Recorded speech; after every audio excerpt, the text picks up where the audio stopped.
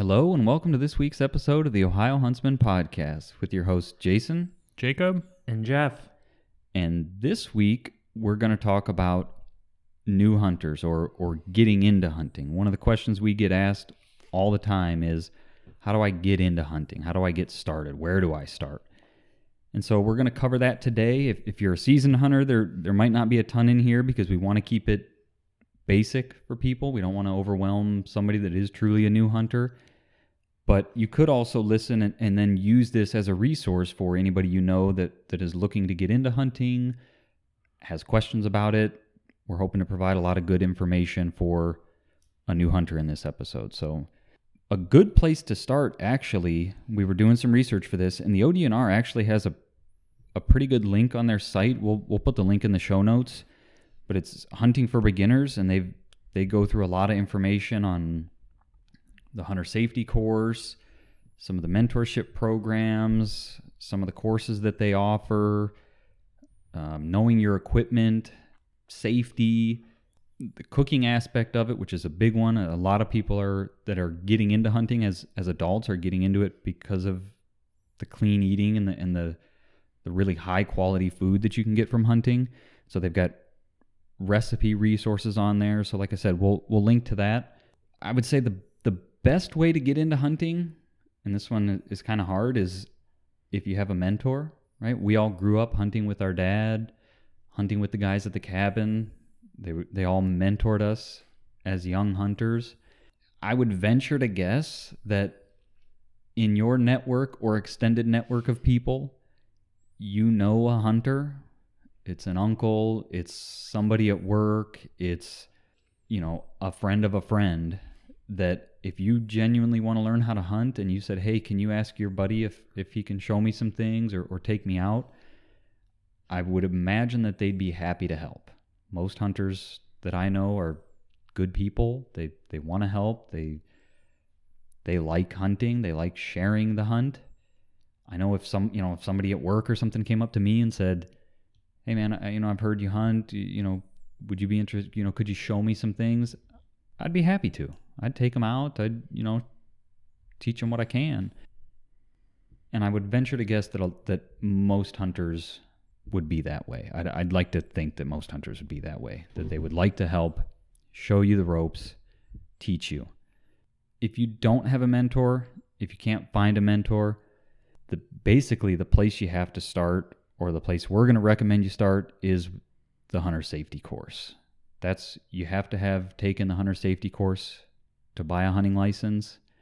There is an apprentice hunting license, which allows you to sort of circumvent the hunter safety course, but you have to be with a mentor or somebody that's a licensed hunter.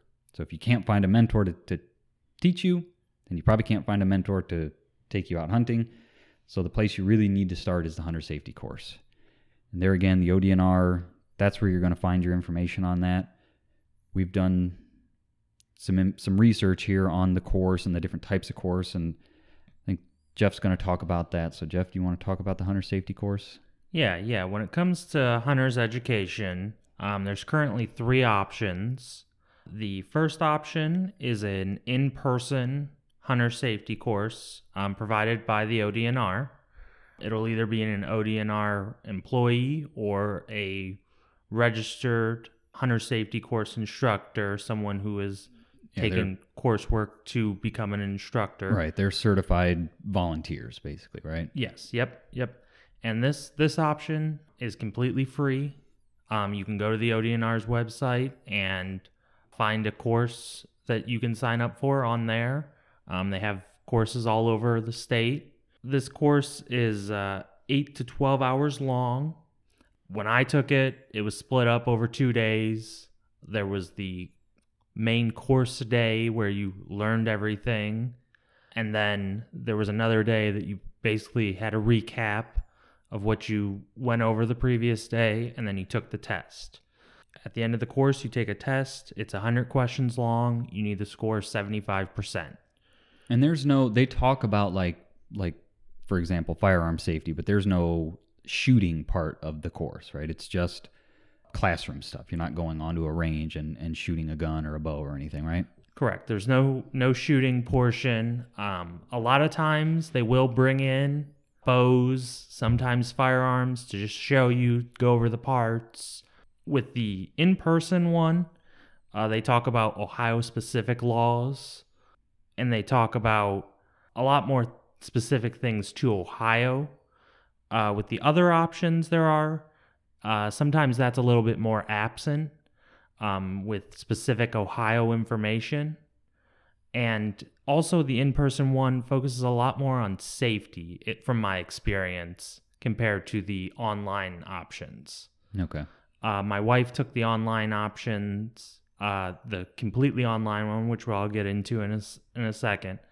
And there was a little bit less about safety compared to when I and the people I know took the in-person hunter safety course. So one thing, and like it's been a long time since I've taken hunter safety, but I would bet that the one thing that you get from the in-person instruction is you can ask very specific, detailed questions, and the instructor is there to answer those questions. Whereas if you're doing the online options, you don't really have somebody to ask questions of, right? You just go through the material, take the quizzes at the end of each unit, and then you take the final test. Correct. So I guess where I'm going with that is, if you have the option and your schedule allows and there's one near you, I would tend to steer people toward the in-person instruction versus the online options. I absolutely agree. Yeah. It's just, I think you're going to get a better experience. You're going to get more information, and the instructor can kind of tailor the information to the type of questions that are being asked.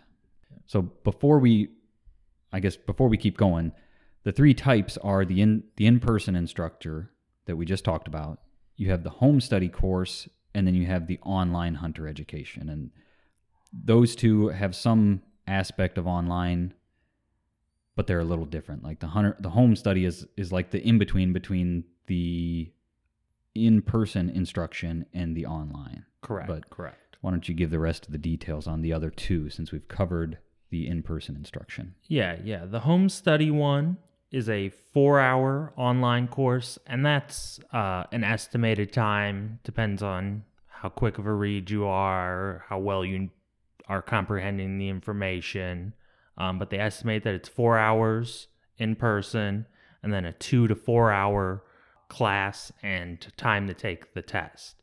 The home study course costs $15, and that money goes to the vendor that provides the online coursework. The ODNR does not get that money. And that's an important distinction. The in-person course is free. Both of the online and home study cost $15. Yeah. And I said it was 4 hours of online, but you can also stop and pick up whenever you want. You know, your work is saved. That's one of the nice benefits of it, is that it's more flexible for your schedule, right? You're not sitting in a classroom for 8 to 12 hours. You can start and stop. Correct. Yep.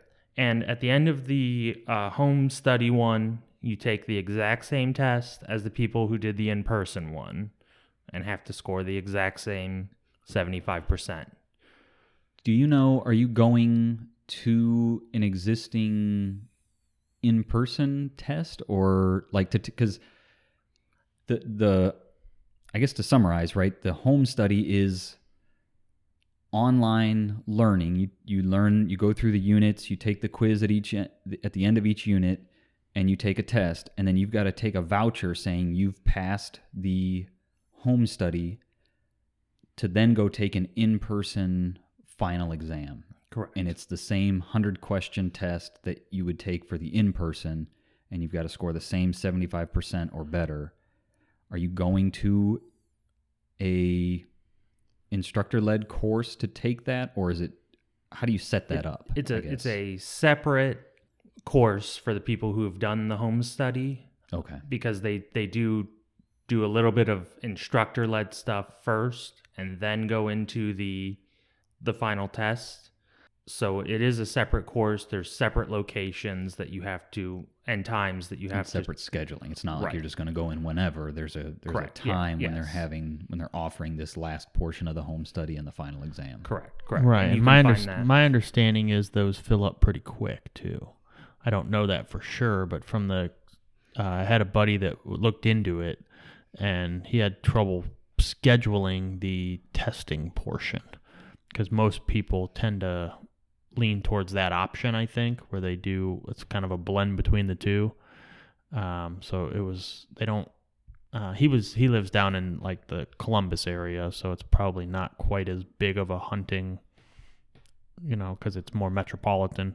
But he was having trouble finding a location to go do the test at or get into a class, quote unquote, for the home study course. It was like he was going to have to wait till like the following year to get into it because they only offer it so many times throughout the year, and I think they fill up pretty quick.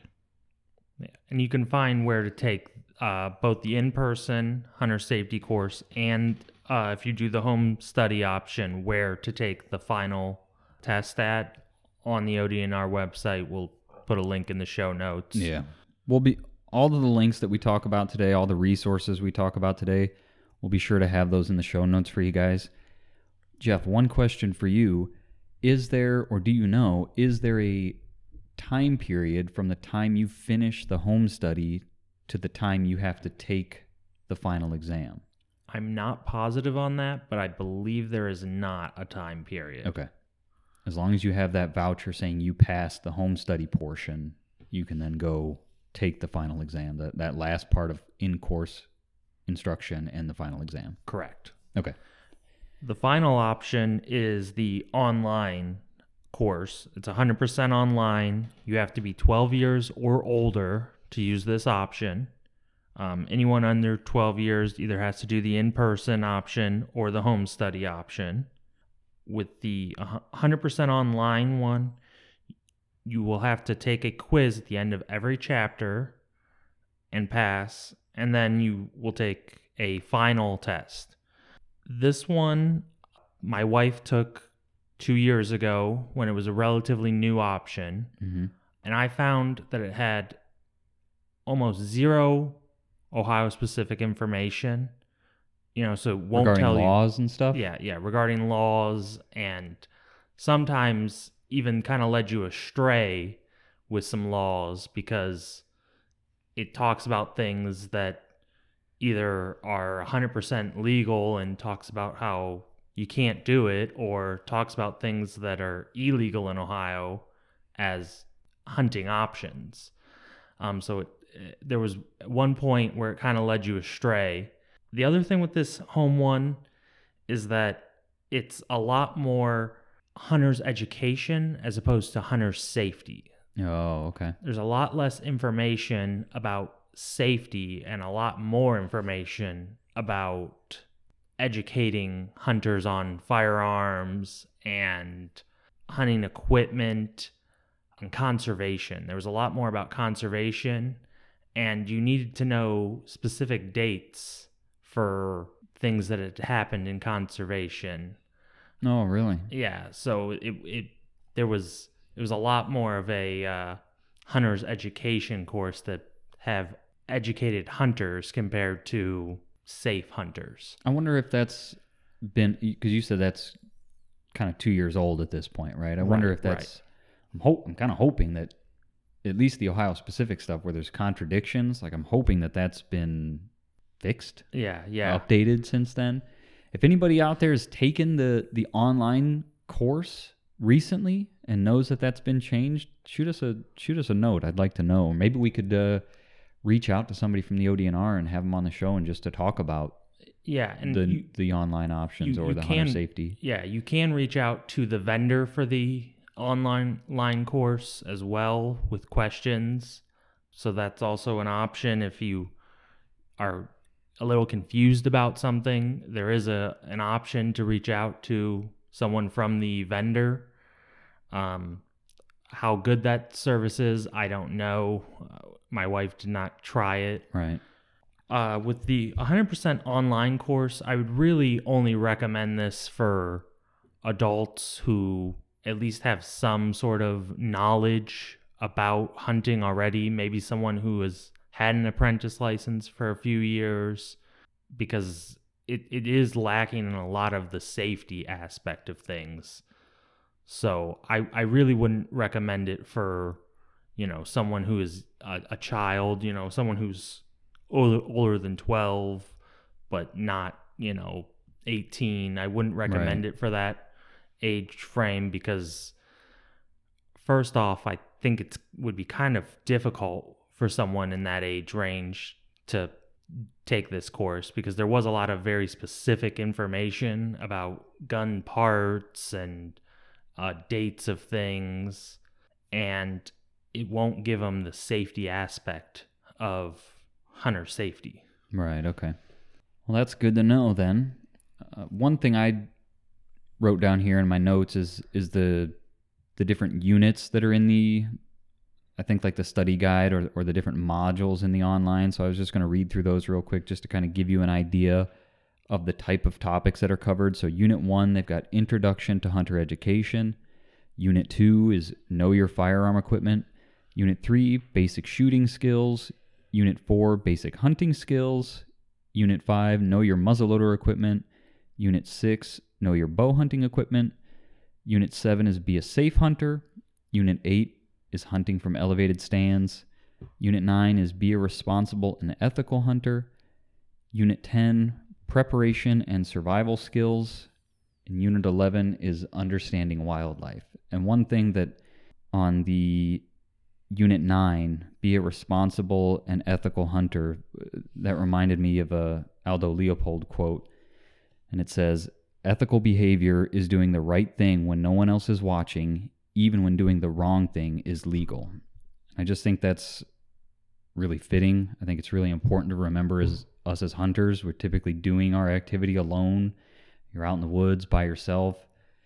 It's easy to kind of bend the law, but we kind of need to hold ourselves to a higher standard and just be ethical and most importantly, be safe.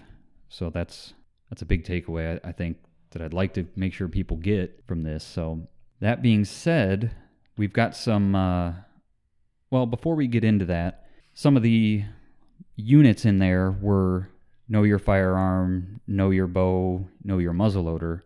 I wanted to get your guys' opinion on where you think people should start. And I guess, let me back up. Are we looking at this as getting into deer hunting, or are we looking at this as getting into hunting? I was thinking that this was getting into hunting because... Just general. Yeah, not every person might be interested in deer hunting. And also, getting into deer hunting, for me, in my opinion, that's going straight from never playing the game before to the major leagues. Right. I'm glad you said that, because I'm on board with you. We all started off hunting small game, rabbits, squirrels, and I think there's not as much of it done these days. Everybody wants to jump into shooting big giant bucks, and I think you miss out on a lot of the things learned in the squirrel woods, or walking around with a shotgun trying to shoot rabbits. And I guess what I'm saying is I would recommend starting with small game if you can. Get a 22 and go shoot squirrels, or go, get a 20 gauge or something and shoot squirrels. And that's a great way to get started. People will be more willing to let you on their property if you ask, hey, could I walk your woodlot and see if I could shoot a couple squirrels? I would venture to guess you'll get a lot more yeses asking that than, hey, I was wondering if I could go back there and try and shoot a big giant buck. Like, Right. It's also a lot easier to find good places to hunt small game on public land Yeah, very than true. it is to find a good place to hunt deer on public land. You can go to just about any public land and go out and hunt squirrel or rabbit and be successful. Be successful, yeah. Without too much, you don't have to go 3 miles back in. You can pretty much come off the parking area for the most part and get up into the woods and sit still for a little bit and you'll start to see squirrels moving around, Right. Find some nut trees and you're in the money. So that then takes me back to the question I had for you guys. Do you think, and I guess this would be more deer hunting specific. So let's say you're either jumping right into deer hunting. We're not talking about jumping right into shooting big giant bucks. You just want to get into deer hunting. You want to shoot a deer, or you've done some small game hunting and now you want to get into deer hunting. Do you think people should start with a bow, or do you think they should start with a gun? I personally think gun. I'm a firearm starting opinion here. For two reasons. One, I'm assuming or hoping that you start with small game, which 99.9% of that is done with a firearm of some sort. Yeah. So you'll be familiar with a firearm. So that's one reason I lean that way. But the primary reason I lean that way is just efficacy. Not that today's modern bows, crossbows, aren't efficient, but you can have much worse marksmanship with a firearm and still have success than with a bow. Right.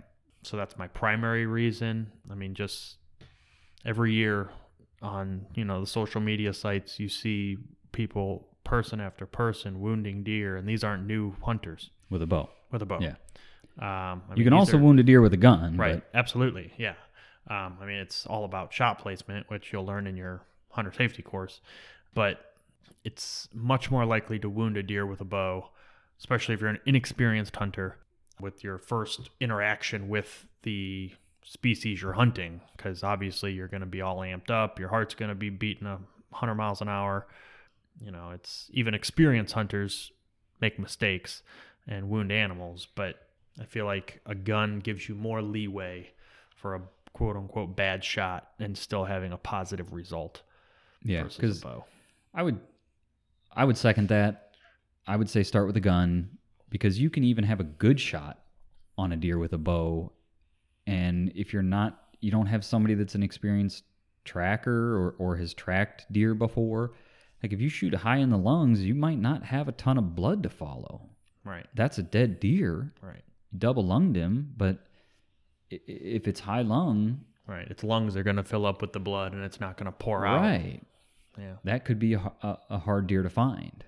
It was a good ethical killing shot, but it might just be a hard deer to find. And I would just hate for somebody's first experience shooting a deer to be a bad memory, because right. Wounding a wounded deer. And wounding a deer is it happens to everyone, but it's a gut-wrenching, That's upsetting horrible. experience. Yeah. Right. And I would never want that to be someone's first experience with deer hunting. Right. I could easily see that turning somebody off of it. They shoot a deer in the guts and it goes for miles, and it's like, I can't believe I just did that to a living, breathing thing. I don't think I want to do this again. Right. Also, if you put a bad shot, a spine shot on a deer with a bow and, do drop it, it's going to need a follow-up shot. And it's a lot less gruesome if you're doing a follow-up shot with a gun than it is with a bow. Yeah. It's a lot easier to do it with a gun than a bow, and it's a pretty horrifying experience when you do have to do a follow-up shot, especially for a new hunter. Yeah. And it's much easier with a gun than it is with a bow. Yeah, and kind of along those same lines too with a gun. Not that it's not an intimate experience, but bow hunting is much more intimate. Right. You're much closer to the animal. You can see and hear a lot more when you're bow hunting. So I feel like if it's your first time killing a big game animal, it may be better to do it from a distance so you don't have to necessarily hear, the groans and moans and whatever may happen when you shoot it. Right. I just part of the game. I mean, when you kill an animal, it doesn't feel good, obviously. Right. So there's noises and whatever. So I feel like with a gun, that kind of removes you a little bit from that. especially for your first kill. The only reason that I would possibly play devil's advocate with a bow is just opportunity. There's much more opportunity with a bow, a much longer season. So if you're someone who can't hunt with a firearm because of the timing of the seasons or whatever, and your only option would be to hunt during bow season, then obviously I recommend hunting. I mean, Right. I think everyone should get into it. I'm passionate about it and I love doing it. But if you have an option, I would recommend one of the firearm seasons.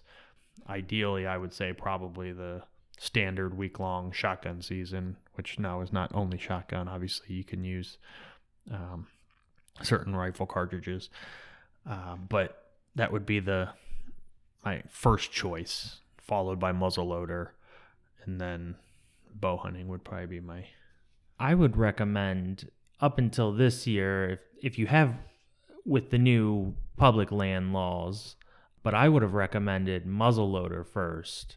If you have private property that you can hunt, I would recommend muzzleloader first, just for the fact that there's less hunting activity in the woods, so it's a little bit more inviting for a first-time hunter.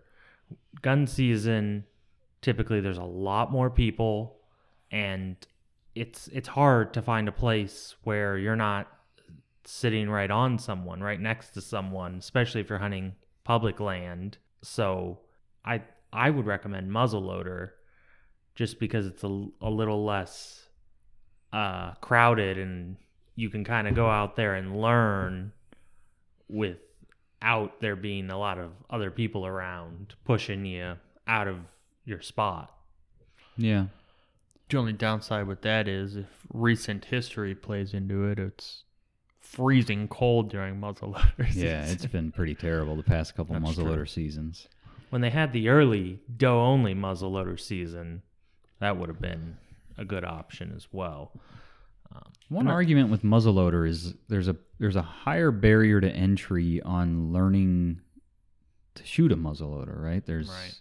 If you dump a double powder charge in there or something, you're not thinking, right? There's Right. things that you can do. Well, it's one of those things. Some people say it's safer because it's single shot Right. versus someone who can shoot, 3 different in short succession shots. But there's a lot of things that if you don't know what you're doing, you're messing with black powder, which is by nature explosive. Right. Not that, your bullets that you're shooting out of your regular firearms obviously have a exploding propellant in them also. But Yeah.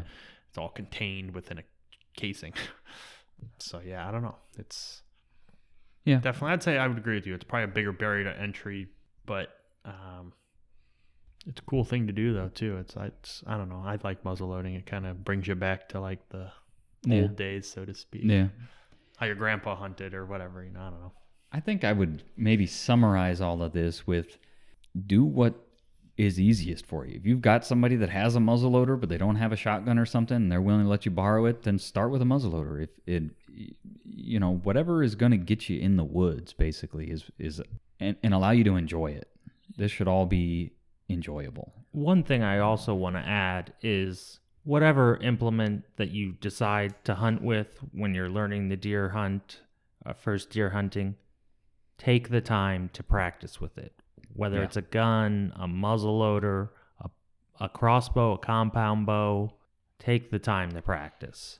Yep. Because the time to learn, how it functions is not when there's a deer standing in front of you. Yep. You need to practice beforehand. Right, yeah, and that's just doing the wildlife a service. You can't, it's not ethical to go out in the woods with a tool, so to speak, that you don't know how to use. You're trying, in reality, you're fully intending on taking an animal's life. So it's just out of respect for the animal, you need to understand the tool you're using and how to use it effectively so you can have the cleanest ethical kill possible. Yeah. And one of the beautiful things about today's day and age with technology and YouTube and stuff is if you have any questions about how your gun works or how to take this apart or what happens if this jams, like there's so much good free information available online. There's also bad information available online, but you can typically weed through the good from the bad, and it makes it easier to get questions answered. The other thing is, if you went to a gun shop to buy your gun, take it back there and ask them questions, or ask them questions before you leave. They'll be happy, or should be happy, to answer any questions you have about your gun and how it works, or how to get it sighted in, that kind of stuff. So, but yeah, I would agree. Take the time to learn, know where your shots are going to go before you go out in the woods and try to shoot an animal. I would say the other benefit of starting with a firearm is it's a shorter season, but I think you have to worry about less. So I think for a newbie, I think your opportunity or your chances for success are potentially higher, in that you don't need to be so stringent about scent and which way the wind's blowing. I mean, when we were kids, we never even talked about which way the wind was blowing. We just went and sat in the woods because it looked like there was some deer sign around here, and hoped a deer walked by. And so much today, you hear stuff on like how to get into hunting, and it's somebody that's a seasoned expert hunter talking to people about how to be a seasoned expert hunter. And I would bet that's not where they started, right? They just went in the woods and they followed grandpa out to the stand, or they went with their dad or their uncle or something. And, you just went and sat in the woods. We've talked on here before. We grew up hunting from the ground. We never hunted out of tree stands as kids or anything like that. You just went out and sat in front of a tree. Right. Or next to a tree and try to find a tree that's wider than you are. Right. And try to find some deer sign, a deer trail, or some deer droppings, or some scrapes or rubs or something. And yeah, it looks like there's some tracks here. I'm going to sit here. And I think that there's so much detail and nuance and intricacies that you can get into in hunting. We all love to talk about it and strategize on wind and how should I approach, but a lot of that is just noise when it comes to a new hunter. A lot of that is if you're trying to hunt mature bucks, if you're just looking to go shoot a deer, just go sit in the woods and have fun. If you don't see a deer, no big deal. You had fun sitting in the woods watching the squirrels, or Well, and you have to take the mindset too. I mean, anytime you're in the woods, you're learning something. Right. So if you go sit in the woods and you don't see a deer, at least you learned something. The deer aren't where you were. Right. Let's figure out why. Right. Or they're at least not in this spot at this time of year. Right. So we need to figure out, where are they now? So it's not wasted. So many times people go sit and they're like, oh, I wasted my day. I didn't see anything. It's like, well, you didn't waste your day. Right. I mean, if you just take a step back and think about it, your day wasn't wasted. You realized, the deer aren't here right now, and now I need to figure out why and where they are. So, I mean, I never count a sit in the woods as a wasted day, man. It's just like, at this point, it's like meditation for me sometimes, man. You just go out there and sit quiet in the woods, man. It's just good for the soul. Yeah. Even if I don't see anything, at least I got to get away from the noise. Yeah, and that's one of those things too. People always say, oh, I didn't see anything. And it's like, well, you weren't looking then, because there's plenty to see in the woods. You saw plenty. You just didn't see any deer. Right. Yeah. I guarantee you saw plenty. And if you just watch, I mean, you can even watch other wildlife, and it'll teach you about what deer are doing. I mean, when I've been bow hunting before, and just by how the squirrels are acting, if a deer's coming. I've seen squirrels respond because they start getting all jittery and barking, and you're like, oh, these darn squirrels, shut up. And then before you know it, they go silent and a deer comes walking by. Right. So it's just, until you've experienced that, you don't really know that maybe by those squirrels causing a racket, they know something's coming or sense something. And that could be a deer. It could be another hunter. It could be a coyote. It could be a lot of things, but... Yeah, that's a good tip for new hunters. If a squirrel's barking and it's not barking at you, it's barking for a reason, and you should try to figure out what it's barking for, because a lot of times it's something that would be of interest to you. It's either another hunter, it's a deer, it's a coyote, sometimes it's just another squirrel. Right. But a lot of times, if a squirrel's barking, it's not barking at you, you should try to figure out what it is barking at. Yeah. So I guess to kind of transition from the tips thing, there are some good resources for new hunters. And one of those that we wanted to kind of point out is Steve Rinella's book. He's got a 2-volume series. It's called The Complete Guide to Hunting, Butchering. Let me just start over on that. The Complete Guide to Hunting, Butchering, and Cooking Wild Game. And so Volume 1, like I said, it's 2 volumes. Volume 1 is big game. Volume 2 is small game. And really, there's a lot of great info. If you're looking for a book resource like that you can flip through, tons of good information in there about everything, really. Yeah. I mean, it really is a complete guide as far as clothing, type of firearms, basic firearm parts and function, and just all kinds of information in there. And another good thing with that book is if you're one of those people that want to start with deer because you don't want to eat small game or you don't think small game's interesting, give the small game one a read before you make a final decision on that, because they have a lot of good recipes in there and it really makes small game hunting interesting. Yeah. Yeah, I mean, I own both volumes. I've read both pretty much cover to cover. It's like you said, it's a phenomenal book to get a complete start to finish. It goes into enough detail to keep you interested and teach. I mean, anyone that reads that book will learn something.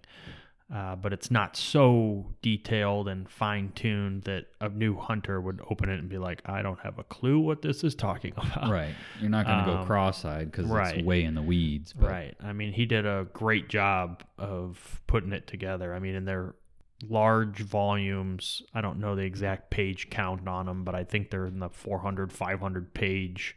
Both volumes are, I mean, they're very in-depth and complete. They go species by species, and then like Jeff mentioned, there's recipes in there, and I would highly recommend, I'm not even new hunters, I'd highly recommend any hunter who's interested in learning about hunting a different species or even wants to learn more about hunting their own species or want recipes. I mean, I'd recommend everyone buy. They're not super expensive. Yeah. For how large and complete they are, they're actually very cheap. Yeah. We'll have links to those books in the show notes, and they I guess I would just second what Jacob is saying. You know, it's a great book. It's a great resource. The one thing I really like about them is they put tons of pictures in there, whether it's photographs or illustrated pictures. They've got tons of pictures, and with this type of stuff, picture goes a long way to help you understand what, you know. You could write words to convey the information, but it would just take so much describing, whereas a picture, you can just see it then, and there's lots of pictures in these books. That takes us into, I don't think today we're going to get into a ton of strategy. Well, I guess we can talk a little bit about like just finding a spot in the woods. It's going to be high level because, like we said, we don't want to inundate people with like, oh, you need to be on the downwind side of a bedding area, you know, because a new hunter's like, what's a bedding area? What's downwind? Right. Do I need to be downwind of my bed? What are you talking about? Right. It just confuses everything. And so I think basically there's public land in Ohio where the ODNR again is a good resource for finding the public land where anybody's allowed to go hunt. Public land's great. We hunt public land. Anybody can use it. Downfall of public land is anybody can use it, so sometimes it's crowded. There's other hunters there wanting to use the resource. They have just as much right to be there as you do, and you have just as much right to be there as they do. New hunter, experienced hunter, non-hunter. Right. Everybody's allowed to be there. So anybody that gets all uppity because you're in their spot on public land, they're in your spot. Right. It's everybody's spot. Right. So sometimes everybody just needs to just Calm down a little bit. chill out a little bit, Yeah. man. We're all just having fun. Right. We're all out hunting, or we're all out enjoying the outdoors. Right. Just I take mean, a deep if you're breath. walking in on public land and you see another hunter already in a spot, obviously respect them, respect their spot. Right. But that's if you get there tomorrow earlier than them, that's your spot. Yeah, and You know what I mean? Like it's anything. I don't think we're is- condoning that per Right. se. Is like, oh, I know this Right. guy's hunting over here. I'm going to try and steal his spot. That's not right. it. That's not the point. But right. I mean, you have just as much right to that tree as he does, so to speak. But if he's already in it and you know that he hunts there, out of respect, go find your own spot. Right. It kind of goes back to like the ethics, right? There's no law that says, oh, that guy's hunting there, so I can't hunt there. But it's just kind of like an unwritten code of conduct, if you will. Like, I don't want somebody setting up on the tree right next to me, so I'm not going to set up on the tree right next to somebody else. You know, like, oh, he was there first, I'm going to go find another spot. But public land may be a good place. If you know somebody that owns some land, that's another good opportunity to get out there. And just high level, if you're small, all animals are going to have different habitat, right? And we said we weren't going to limit this to specifically deer, but maybe just look in that complete guide to hunting, cooking. They talk about different habitats for different animals.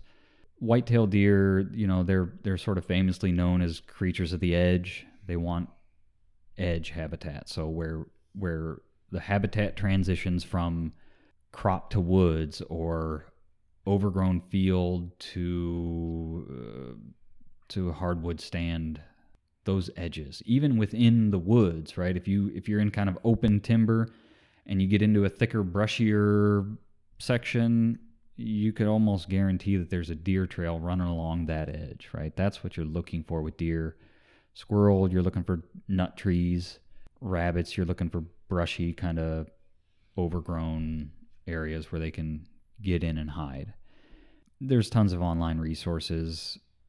The ODNR can help you with that kind of stuff. We can't cover all of that on this episode. And like I said, we want to keep this super high level as to not overwhelm a new hunter.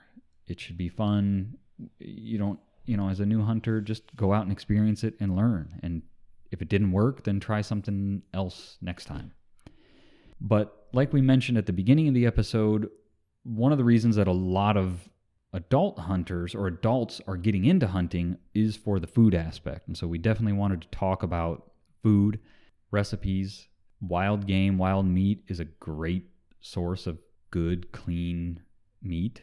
I know we all eat a lot of wild game in our houses, and you hear a lot of, you'll hear people, it's gamey, or it's gross, I don't really like to eat it. And I would argue that they're either handling it wrong in the field or they're just not cooking it right, because I love wild game, man. It's good stuff. And a lot has, which I think you're going to get into this more, but a lot has changed in the world of wild game cooking in the last 10 years. Yeah. Because there's some big name, famous chefs that have put out some real quality stuff that can teach the layman, so to speak, how to make some pretty incredible dishes out of their harvest versus just your typical deer stew, that everybody's grandpa made. Yep. Yeah, Gordon Ramsay actually really enjoys to cook with wild game. Really? So, yeah, if you ever are looking for a recipe, try searching that on the internet, because he actually has a short, I don't think there's a whole lot of episodes, but a hunting series where it's Field to Fork. Oh, okay. So, again, the ODNR has some links to a couple different resources for this. They actually have some of their own videos that they've put together. When I was looking at them today, some of them look pretty dated. They're old cooking videos, but the recipes are still good. It's just the videos are kind of, they look like they're from the 80s or something, or maybe early 90s, but that's not to say that the recipes aren't good. Another good tip for someone who's learning to cook with game meat, wild game, is don't try to compare it to something else. Like venison's like beef, so I'm going to try to cook it like beef. That's a good tip. Venison's not beef. It's different. Get a recipe for venison and follow it. Yes. Right. Same thing with wild turkey and domestic. Wild turkey's not a butterball. No. If you No. try to cook a wild turkey like a butterball, chances are it's not going to be very good. You're gonna be disappointed, It might be, yeah. Yeah. But a wild turkey is not a butterball. So don't try to compare it to something that you already know and cook it like that. Right. The biggest Right. difference that you'll find is just how lean most wild game is. Now there are, when you get into, and I'll be honest, I don't have a ton of duck or goose experience, but you hear about the fat in ducks and things like that, and I just can't speak to that real well. But with deer, turkey, that kind of thing, like it's just lean meat, which makes it good, healthy meat, but it cooks very differently than a beef steak or something that's Right. marbled with fat. Like Right. deer meat just doesn't get marbled with fat like Right, that. right. And like Jeff said too, it's not only be careful substituting, venison in for beef necessarily. I mean, it substitutes very well. You just need to know how to cook venison versus beef. It's different. But the thing that I also want to say in terms of the comparison, like a venison steak will never taste like a beef steak. Right. That's not saying one is better than the other, but if you're in the mood for a steak, a traditional steak, which would be a beef steak, you're not going to get that from a venison steak. You're just Right. not. So if you want a beef steak, eat a beef steak. Right. Don't try to eat a venison steak and, it cure your beefsteak itch. It's just not going to work. Right. So with that being said, some of the resources that we'd probably steer you guys to, there's two good ones that I have. The Steve Rinnella's book, The Complete Guide to Hunting, Butchering, and Cooking Wild Game, like we mentioned, they've got good recipes in there. Another resource it's called Modern Carnivore. And so you can go to Modern Carnivore, or excuse me, I guess it's just moderncarn.com. And like I said, we'll have links to all this in the show notes, so you don't have to remember the URL. You just look in the show notes. But they've got recipes on there. One, when I was on the website today, one that they had on there that I really want to try this year, especially with you and your Squirrel Grand Slam. If you don't know what I'm talking about, go back and listen to the goals episode. Is they had buffalo style squirrel legs on there. And the picture they had, like, this stuff looked top notch, man. And I was like, man, that sounds good. Buffalo anything is good, so Well, it's got to be true. good. But it just, like, thinking about squirrel meat, like, it just Right. it just lends itself perfectly to that. Like, Right. my mouth starts watering when I think about that. And, I don't know why I never thought about that. Like, Yeah. because now that you mention it, it's like, oh yeah, it's perfect for that. Right. And so that recipe's on Modern Carnivore's website. And the other thing I've kind of found when I've searched through these recipes is it causes me to use more of the animal, Yeah. because you look in these recipes and they're calling for, a piece of the deer, so to speak. We'll use the deer. It's probably the most common, a part of the deer that it's like, oh, I've been throwing that away for years. Yeah. Something where it's like, some of them get a little exotic, Yeah. tongues and different things, stomach. I've seen some where you take the stomach and rinse it out and then use it as like a casing, and some of that's a little exotic unless you're experienced with cooking and know what you're doing. But it's just interesting to see like all the different parts of the deer that you actually can eat and Yeah. use. And when you start looking through some of these recipes, you can kind of see like, I've been throwing away a lot of good food. Yeah. Well, that's where, I guess, going back to the goals episode, trying deer heart, that's my next cooking resource is Hank Shaw. That's where trying deer heart came from, was I read about it in there. Before we get there, one last thing I want to touch on Modern Carnivore is they are doing, new this year, they're doing a 6-part series where they're basically sort of doing this. They're following 3 new hunters as they kind of take the journey into hunting, and it's a video series. So we'll link to that video series, but I didn't get a chance to watch any of them before this, but it looks like it's going to be a cool series to watch and follow along. So they're that's probably another good resource for new hunters or for experienced hunters to direct new hunters to. It may even also be a good resource for experienced hunters to watch and remember, like, oh yeah, I've been doing this for so long, I completely forgot about that part of it when I was learning. Because I guess a little bit of a tangent is I'm shocked sometimes at how little non-hunting public knows or understands about hunting. Like when I get to talking about the laws and the regulations and the bag limits and the seasons, like sometimes people are surprised to hear that. Like, oh, I had no clue. I just thought you just went out and shot one, or, it's like, no. You got to buy a tag and it's regulated, and it's like, so I guess where I'm going with that is I think it's good for experienced hunters to be talking about those things to non-hunters so that they don't, it's like an advocacy thing for hunting, in that non-hunting public votes. Right. And if they understand that, like, this is well regulated, this is safe, then they're more likely to be okay with it. Whereas if they think it's just a bunch of people out in the woods with guns shooting anything that moves, right?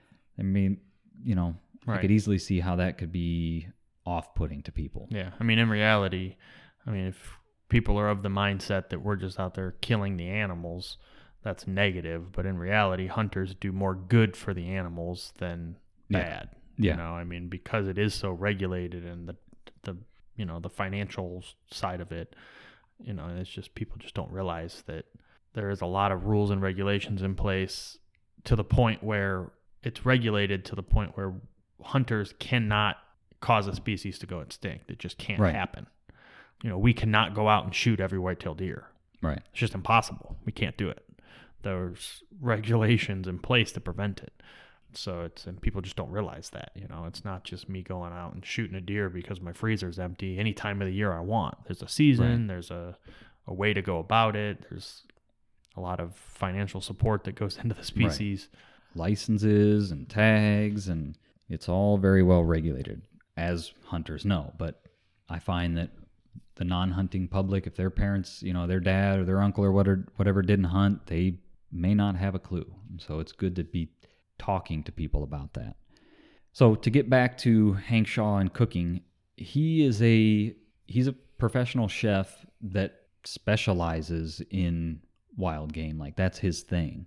And he's got a lot of great recipes. His website is honest-food.net, but probably the easiest way to find him is just search for Hunter, Angler, Gardener, Cook. That's kind of his online presence. He's got a couple books that are great cooking resources. They're all kind of funny. So his deer book or venison book is Buck Moose, Recipes and Techniques for Cooking Deer, Elk, Moose, Antelope, and Other Antlered Things. He's got other books, for waterfowl and stuff, called Duck, Goose. And his small game book is called Rabbit, Quail, Cottontail. So I really like his books because it's a cookbook, but it's not just a cookbook in the sense that it's here's the recipe, here's the ingredients. Like, he talks a lot about I don't want to say the science, but like the why behind why you're cooking this meat this way, which then allows you to apply those techniques or those principles to recipes of your own creation, right? You kind of understand that, like, the meat, venison, for example, behaves this way because it's really lean when you cook it. And so if you keep these things in mind, no matter what you're cooking, it'll turn out good, sort of thing. And so he's got a lot of really good recipes. Like I said, he's got a section in his book on what he calls the wobbly bits. So I forget if I mentioned it, if I talked about it as the wobbly bits in the goals episode, but that's any of the non-traditional muscle cuts, right? It's heart, it's tongue, it's liver. What else does he have in there? I don't know, tripe, which I think is like that stomach lining. So he's got tons and tons of great resources on cooking wild game, wild meats of all different kinds.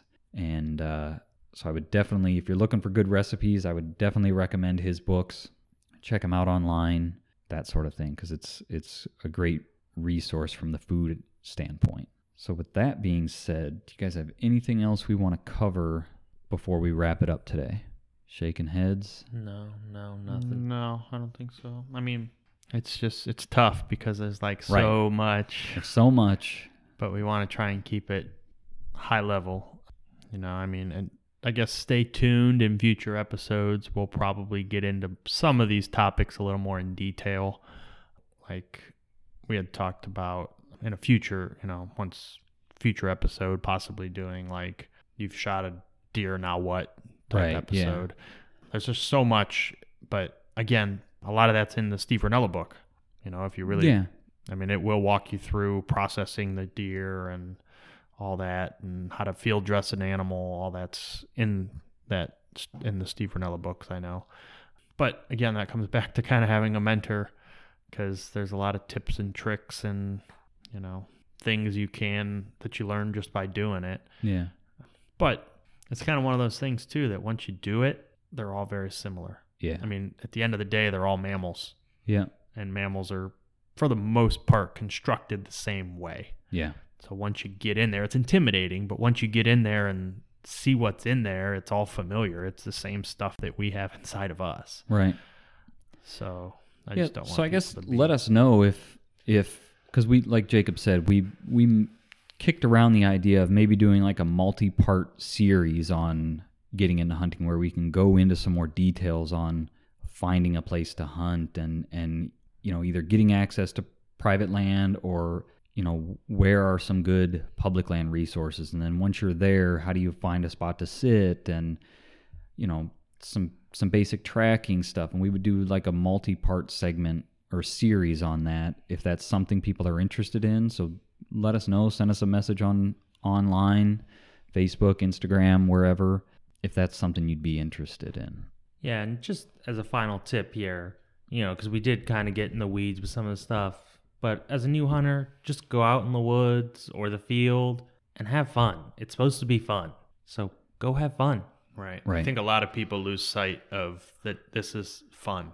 This is supposed to be enjoyable. Yeah.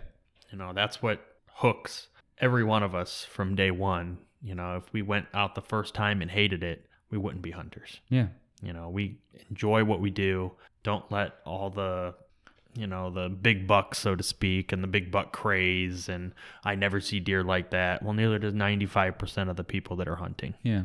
Just because one person on Facebook shot a 200-inch whitetail yesterday, he's one of two in the state. You know what I mean? Like that's not normal. Yep.